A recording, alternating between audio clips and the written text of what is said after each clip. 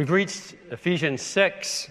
We took a break as we looked at biblical manhood and womanhood, essentially did a flyover of that, launching out of Ephesians 5 passage. And really, this is going to continue with the relationships that Paul began talking about much earlier. But what I love about our text tonight, even before we read it, is that it shows that children were with their parents in the meeting of the church.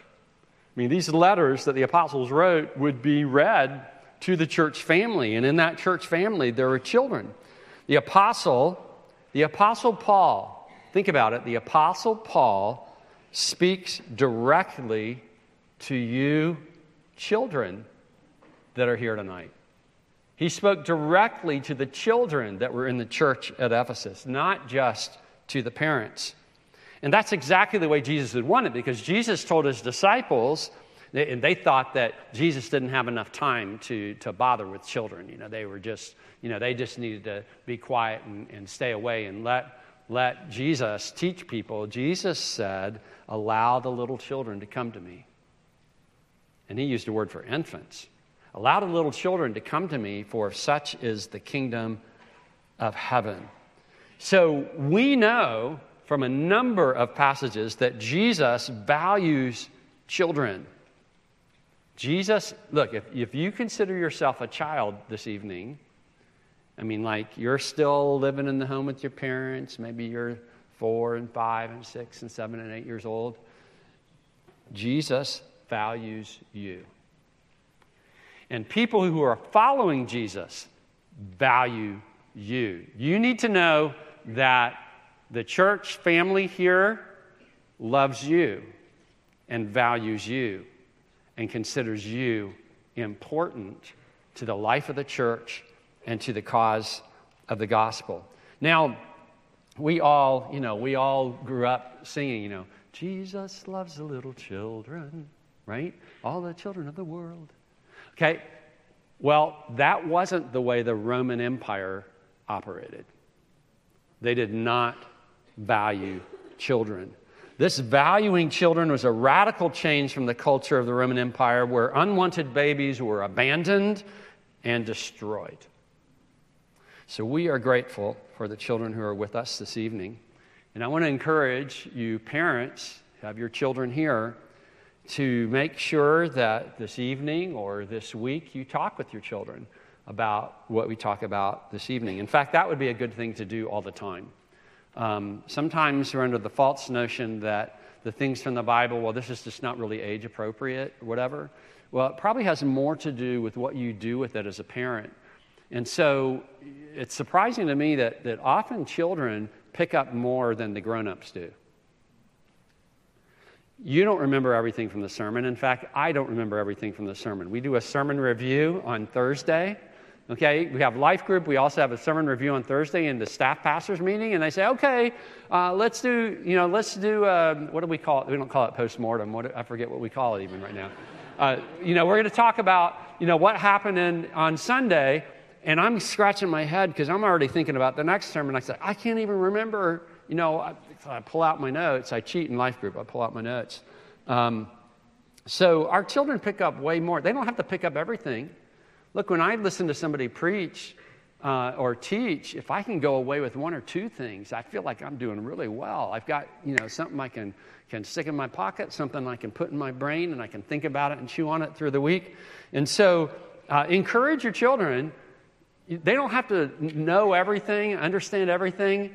Ask them what they did pick up. Encourage them to listen for something they do understand and to jot it down or to write it, or to draw a picture of it, that kind of thing. And you'll have some really good conversations that will help build them in the faith. So let's look at what Paul writes to children and parents in our passage this evening, Ephesians 6, 1 through 4. Children, obey your parents in the Lord, for this is right. Honor your father and mother. This is the first commandment with a promise, that it may go well with you and that you may live long in the land. Fathers, do not provoke your children to anger, but bring them up in the discipline and instruction of the Lord.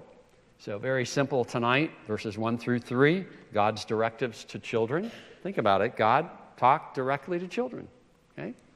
And secondly, God's directives to parents in verse 4. So let's look at God's directives to children first off. And so we've already talked about the fact that children are in the congregation, and Jesus values that, the apostles value that, the church values that, we value that. We're glad the children are here. What are children to do? Well, the first word, and you've probably heard this word quite a bit in your home. I think most parents use the word obey. Even if they don't know Jesus, they'll use the word obey because it's hard to function if children aren't obeying. This word's an interesting word. It's a very common word, but it literally means this. It means to hear under. In other words, what you're doing, it's not that you're being forced. Obey me, or you will be on 2-week suspension. Obey me, and you get 5 swats. Obey me, or you have to go to bed early. It's not that you're being forced to obey. It's that you hear the voice of your parent, your mom or your dad, and you put yourself under that. All they have to do is say the word.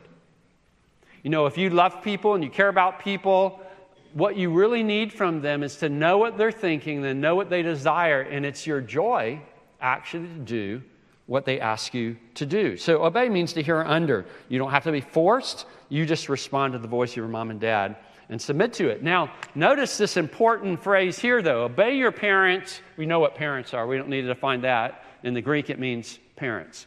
Okay? Obey your parents in the Lord. In the Lord. And when Paul says that, he's teaching us that this is about way more than just your relationship with your mom and dad. This is about your relationship with God. Okay?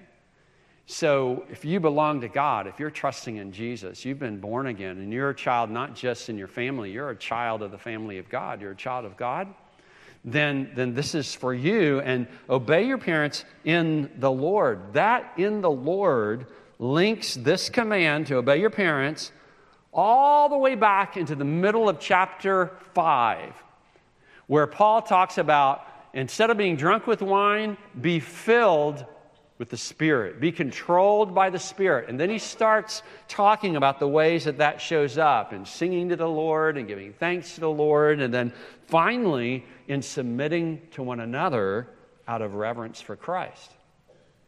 And remember, that was his launch point. Submitting to one another out of reverence for Christ. And then he goes, wives to husbands. And then he talks about husbands loving your wives. And he spent the rest of the chapter on that. Now he continues that theme.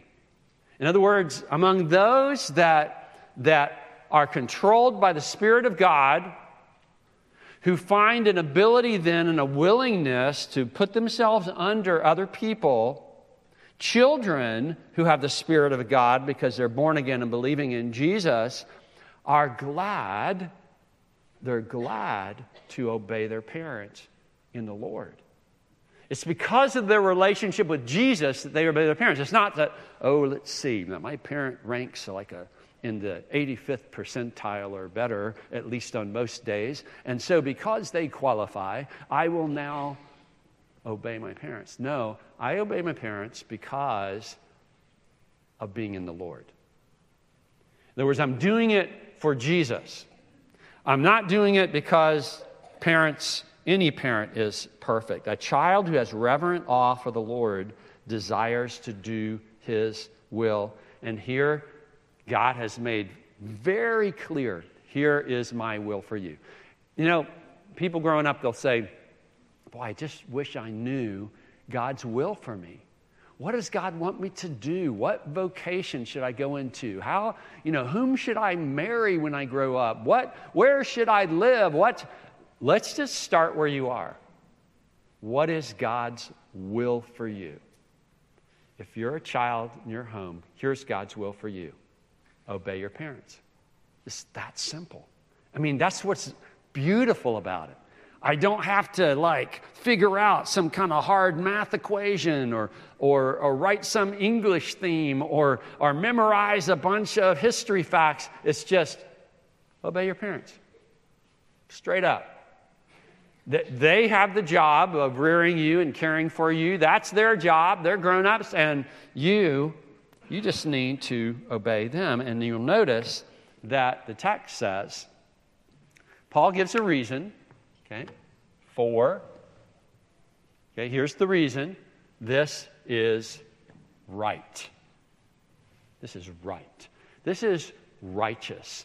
This conforms to God's perfect standard of right and wrong. This reflects that you understand that God is king of the universe, and he has designed the universe to work a certain way, and you're going to line yourself up with that. So, you see, you might get away with disobeying your parents. You might get away with hiding things from them and doing things you know that they wouldn't approve of. You might get away with it in terms of your home life, but because we're talking about what God establishes, this is right, because we're talking about the king of the universe, guess what? God knows all about it. And God himself will hold you accountable. You can be 5 years old or 6-year-olds or 7-year-olds or 17. God holds you accountable for doing right before him. You're doing this in the Lord, okay? You belong to the Lord. You want to do the right thing. Now, this goes all the way back to Genesis 1 with God's created order. When he told parents, he told Adam and Eve, the original parents, he said, I want you to fill the earth and subdue it. And he blessed them. And they were to manage the earth well. Part of that was their having children that they would train to live for God and to manage the earth well. This is what parents do. This is fulfilling, even before there was sin in the earth. This is what God gave parents to do. You're supposed to have kids. You're supposed to train them. And they're going to live out this creation mandate and hopefully enjoy the blessing. So this goes all the way back to the blessing of Genesis 1. Well, this raises a question, because some of you maybe, perhaps if you're a little older, you're 13, 14, 15, you're starting to think, well, wait a minute. Parents sometimes sin. Sometimes parents don't do the right thing. In fact, sometimes parents, I've known about parents that aren't good people at all, and they teach their kids to do bad things. Really bad things. We have some people in our church whose parents are really bad people and taught them to do really bad things, like one that, dedicated him to Satan when he was little and taught him that way. Well, so, wait a minute, is he supposed to just obey them? Well, obedience in absolutely everything, that should be the norm. That's the normal way we behave. In other words, I should want to be glad to obey those that are in authority over me. Even if you're a parent, you have people that are authority over you. The exception to obeying those that are in authority would apply to parents as well, unless you're commanded to do what God forbids. You're commanded to do what God forbids. Or you're forbidden to do what God commands. Now, sometimes your parents will say, wait, it's not time for that yet. That's different. But I'm saying where it comes down to, do I follow Jesus or do I follow my family?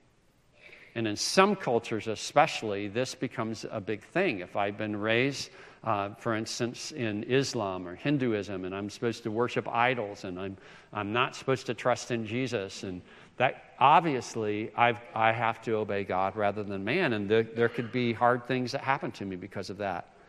But if you think about it, there are very few times, particularly in our culture here, there'd be very, very few times where your mom or dad ever ask you to do what God forbids or forbid you to do what God commands. So that would be like a wild exception to what you normally deal with. What is the main reason that as a kid I choose to disobey my mom or dad? Oh, mom and dad, it's because I love Jesus so much that I'm disobeying you. No, not usually. It's usually because I don't feel like doing it. I don't want to do it. I want to go play instead. I want to do whatever. I want to stay up all night. I want to eat all the ice cream. I want to do things that would be bad for me. Okay? No. So children, look, your parents are a gift to you to help you find the right path. And it's just, I think it's just an awesome thing to think that as a kid, I can actually serve Jesus. There are some times in the Bible where the kids were serving Jesus way better than the grown-ups. I think about Samuel in a time when even those that were supposed to be leaders in worship were very wicked men, but Samuel was listening to the voice of God. Okay, so you listen to the voice of God. It's that simple. And here's the voice of God. Children, obey your parents in the Lord, for this is right. Now, does this command to obey your parents hold sway after you're on your own? I mean, you still got parents when you're 40 and 50 years old, right? Well, that doesn't appear to be the intent of this command. You've started your own family, which involves leaving father and mother.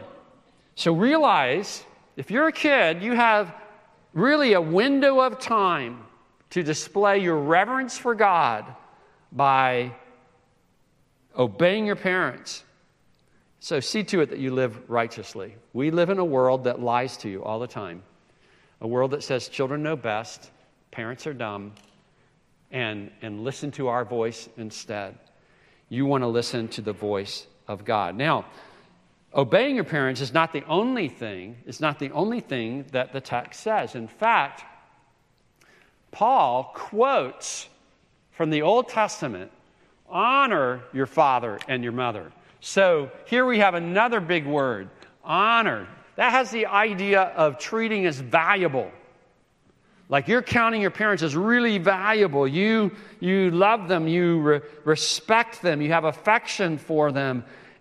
You're obeying them, not just, well, I guess I have to. You're obeying them because you hold them in high esteem. You honor them. And you'll notice not just your father, the guy with the big voice that you're afraid might hurt you if you don't do the right thing, but also your mother, who's like super nice. Or vice versa. Your mother might be, emotional, and your father straight. It doesn't matter. Your father and your mother. Okay? If your mom is always having to say, wait till dad gets home, he's the enforcer, right? Then you're not obeying this command. It ought to be enough if your mom says it. Okay? And mom and dad, you need to be on the same page. I know that can be difficult, and kids are really good at getting you split up and kind of turned against each other. Figure that out on your own and have a united front. And dads, make sure your kids know that when what mom says, dad backs. And then moms, make sure that you've had a conversation with dad so that you're both on the same page. Work that out together. So you'll notice, he says, he's noting that he's quoting here, this is the first commandment with a promise. Now, when we see the word commandment, why does he say this is the first? This isn't the first commandment ever, right? It is the first commandment with a promise. What commandments do you think he's talking about? Think about, we still talk about this collection of commandments in the Old Testament. And he's saying as you go through those commandments, there's one, this is the first one that actually has a promise connected to it. Who knows? I want some kid to tell me. What do we call the commandments, the Old Testament commandments that were kind of the boiled down definition of right and wrong for people? Anybody remember? Anybody have got an answer over here? Okay, yes. Yes, the 10 Commandments, exactly. The 10 Commandments, And does anybody know which commandment honor your father and mother is? You say it out. Yeah, tell me. Yes, it is the 5th commandment. It is number 5. It's number 5. Now, here's what's really cool about this. The 5th commandment, you have the first 4, 1 through 4, that deal with our relationship to God. No other gods before me, and then on down to keeping the Sabbath day holy. Okay? Then you have the 5th commandment. And then you have 6 through 10. This is about God. This is about, we'll say man, and by that I mean other people. Okay? So we're to love God, we're to love others, and what ties these together is number 5. Because your parents are standing in the place of God to direct you and to train you to follow after Him. And they're also the first people, the first other people, the first neighbor that you ever meet. We're born into a family and we're living with these grown-up people. Who are they? They feed me, they change my diapers, they do all this stuff. Okay, and I start growing it. They are my first experience of authority, God-given authority, and they're my first experience of being able to show love to other people that are around me. And so the 5th commandment is a really important commandment. It's like the connection point, the linchpin between the first half of the 10 commandments and the second half, love God and then love my neighbor as myself. Now, here is the promise.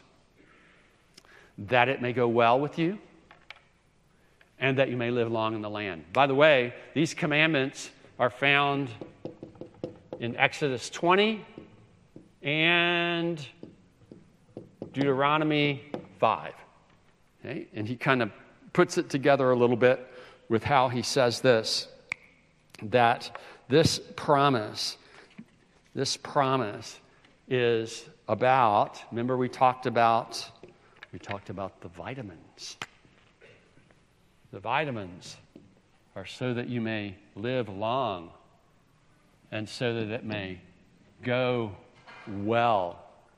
Here is the promise for long life. Now, what is this in the land? What would that have to do with? Like when Exodus, when the 10 commandments were given through Moses, what land would they be talking about? I mean, they're in the wilderness. They've escaped Egypt. Eventually, they're going to get to a land. What is that land called? Yes. Yes, the promised land. Who promised it? Yeah. Yes, God did. The land of Canaan, the promised land. And God says, look, if you will obey this commandment, it'll go well with you in the land. What was he saying? Well, obedience to godly parents would preserve godliness from one generation to the next. If parents are worshiping God and obeying God, and then they're teaching their kids to do this, then generation after generation, you have this godly line going on. When ungodliness takes over, when a generation says, I'm not going to be obedient to God, I'm not going to be obedient to my godly parents, I'm going to follow after idols instead, I'm going to start doing the corrupt things that idolatry breeds among a people, then what eventually happened? Did the Israelites, were they ever removed from the promised land? We might need more than just kids here. Were they ever removed from the promised land? Yes, they were removed from the promised land. Why were they removed? God said, God gave them the land because the people that lived there were so wicked and so corrupt. And God told them, look, if you live like they live, you're going out too. And the Jews thought, hey, we're God's special people. He's really favored us. He's shown us grace. We'll do whatever we want to do. And when in Canaan, do what the Canaanites do. And they started doing the things of the people that were driven out. And eventually God says, okay, time's up. You're going out too. And they went into 70 years of captivity in Babylon. They were removed from the land. And the problem had to do with parents, godly parents, passing on to children what God would command, and the children saying, nope, not going to do it. Now, this promise is really important. I want you to think about it. I want you to think about it in terms of how we as families can actually change an entire civilization and society. If we are training our children in the fear and admonition of the Lord, and they will obey, and they will follow after Him, over the course of a few generations, you can actually change an entire civilization. And it can go either direction. Okay? But one of the best things that we can do for our country, voting is a good thing, but rearing godly children is even greater. It changes the tide. And we have an advantage when those that are corrupt are saying, kill your children, while those that honor God keep them. It's going to give a decided advantage if we're training them in the nurture and admonition of the Lord. So, this pattern of disobedience to one's parents, not only did it mean that they would be removed from the land, but it means really practically in our lifetime, if you have a pattern of disobedience to your parents, you're establishing a lifestyle that is self-destructive and will therefore be short. If you're a kid who likes to disobey your parents and you don't repent of that and trust in Jesus, but you keep pushing like that, chances are you're not living long at all. Because your parents are given to you to protect you from taking paths and adopting lifestyles that are inherently self-destructive. They love you. They're trying to rear you in a way that would make your life a beautiful thing and go well with you. I mean, think about it this way. If you're not willing to submit to parents who love you and live with you and have provided for you, how do you expect to submit to policemen and magistrates and people that don't know you from Adam's house cat and don't care what happens to you? When you disobey them, you get ground under. A lot of times you don't even get a second chance. And so your parents are actually teaching you a way of life that will preserve your life in the long run. It reminds us that we answer not just to human beings in authority over us, but ultimately to God, who is the judge of all. And this has great impact on our people. John Stott comments, virtually all civilizations have regarded the recognition of parental authority as indispensable to a stable society. He talks about people groups all over the world, even groups that don't know anything about the Bible. It is a decadent society on the brink of collapse that ignores it. It's what produces perilous times that Paul talks about in 2 Timothy. All right, what about God's directives to parents? Fathers, do not provoke your children to anger, but bring them up in the discipline and instruction of the Lord. Now, I want to say that this portrait of godly fathers is in stark contrast to the prevailing practice of the day in which Paul wrote. Let me share a quote with you about Roman fathers. A Roman father had absolute power over his family. He could sell them as slaves. He could make them work in the field, even in chains. He could take the law into his own hands because the law was in his own hands and punish as he liked. He could inflict the death penalty on his child. That was the kind of society. So this calling fathers to have this kind of relationship with their children was revolutionary.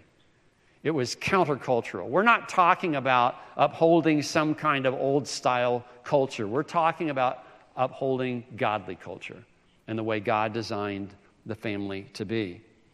Now, the word fathers, the question that came to my mind is, okay, he talked about, honor your father and your mother. Why does he say just fathers here? Well, I think in a lot of ways it's the same when he says brothers. When he says brothers do this or brothers do that. When we say fathers, it includes both fathers and mothers, just as the term brothers includes both brothers and sisters in the family of God. There's the leadership responsibility, but this this addresses both parents, fathers and mothers, in terms of how they're to interact with their children. Godly father and mother pattern their parenting after their heavenly Father. He has shown us steadfast love and grace. He equips us. He teaches us so that we flourish. He's laid down his life for us. And God himself gives us an amazing pattern of parenting. So do not provoke your children to anger. It takes a lot of English words. Actually, the do not provoke to anger is all one word. And it's the idea that you are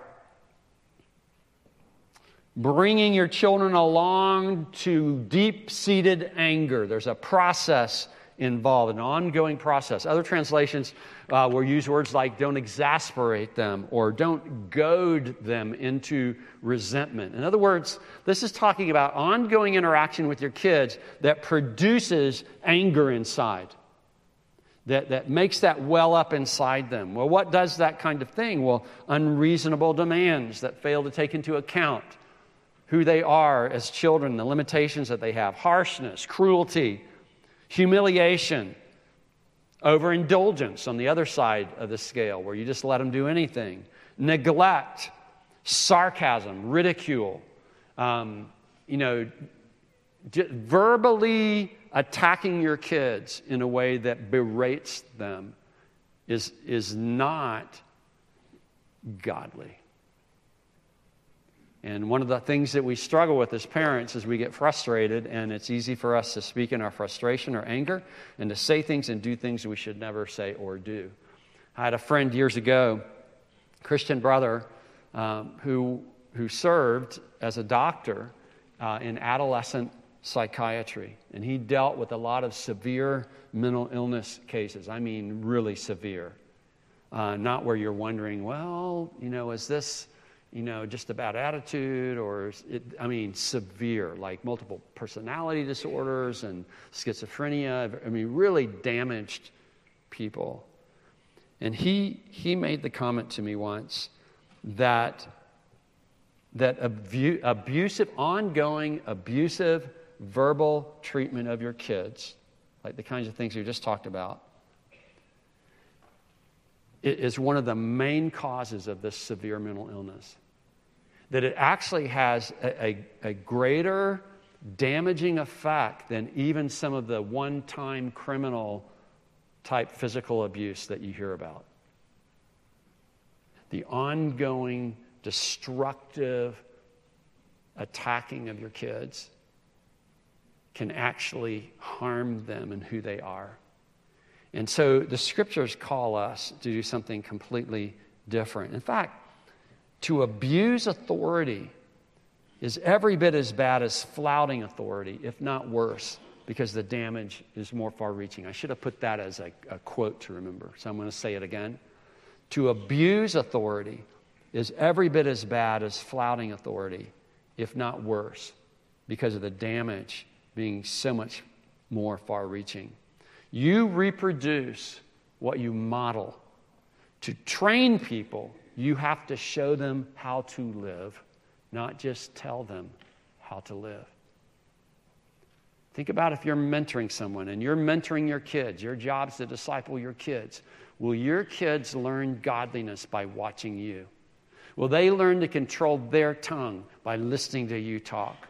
Will they learn to control their emotions or their indulgences or their whatever? Will they learn that from you? Will they learn to seek after God by watching you? Will they learn how to pray watching you? Will they learn how to study their Bible watching you? Will they learn how to treat other people watching you? Because our job as parents is to teach our kids, and it's more than just talking about it. It's walking the walk. I have found over the years that fathers that are consistently unreasonable in their demands of their wife and children tend to be unwilling to submit to authority themselves. They are a law to themselves, and they have little moral ground to stand on when they demand obedience from others. Look, if you're not willing to submit to rightful authority in your life, you have no business telling other people to heed your commands, because you're a lawless person yourself. You've got to show what submitting looks like for your children to learn it. And that's what we really see in this activity that the fathers, the mothers are supposed to engage in. First off, he uses this phrase, bring them up. Bring them up. And this is the idea of nurturing them and caring for them and providing for them with tender care. In other words, you're providing safety and security with gentle love. You're providing a safe place for your kids. A place where, a greenhouse, if you will, where they can grow up protected and learn how to live life. You're bringing them up. You're bringing them up in the discipline. And we get word pediatrics from this. It's the idea of child discipline. And this would include even physical punishment as you look at the scriptures. That we've got to have this discipline. Proverbs 13:24, Proverbs 22:15 talks about the rod of discipline. And so we are talking about physical pain. It's part of the way our children learn that sin brings judgment, so that they're ready for mercy. Okay? So that they can understand grace. If they don't understand that sin brings judgment, then how do they believe in the wrath of God? How do they believe in the consequences for what they do? So there's discipline, and then the instruction. And we've actually seen this word twice today already. We saw it this morning twice. Instruction is the word admonition. It's admonition. My writing's terrible. That's why I have Emily Barney write this for me every week. She's an elementary school teacher, and she can write the way you can read. So admonition, and this means to put people in mind. It means to warn them. You're warning them about things that aren't right. Now, you'll notice these very important words of the Lord. This is not just about your own ideas.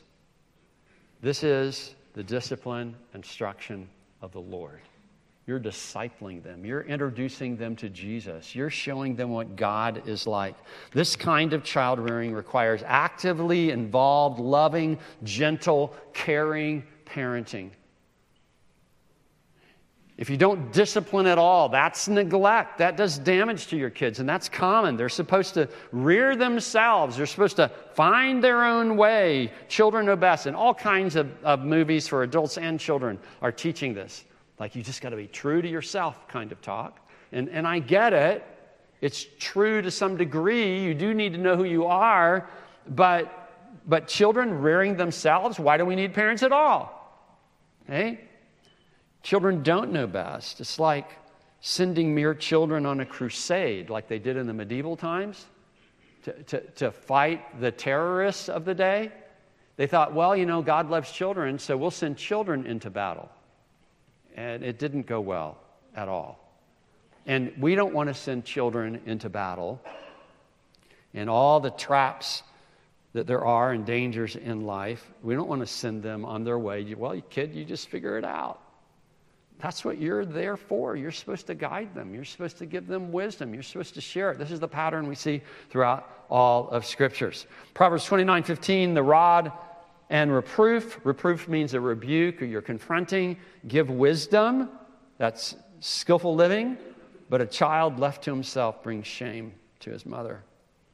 So you're responsible for training your own kids. And I think that raises a question for us in our day. Who are you allowing to train your kids?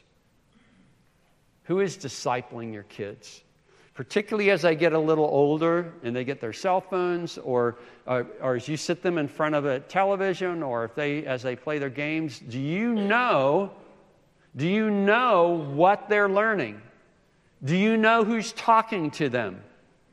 Do you have access to their text threads with their friends? Their friends aren't tasked by God to rear them and to point them the right way. You are. And it may be they say, well, that would violate their privacy if I... No.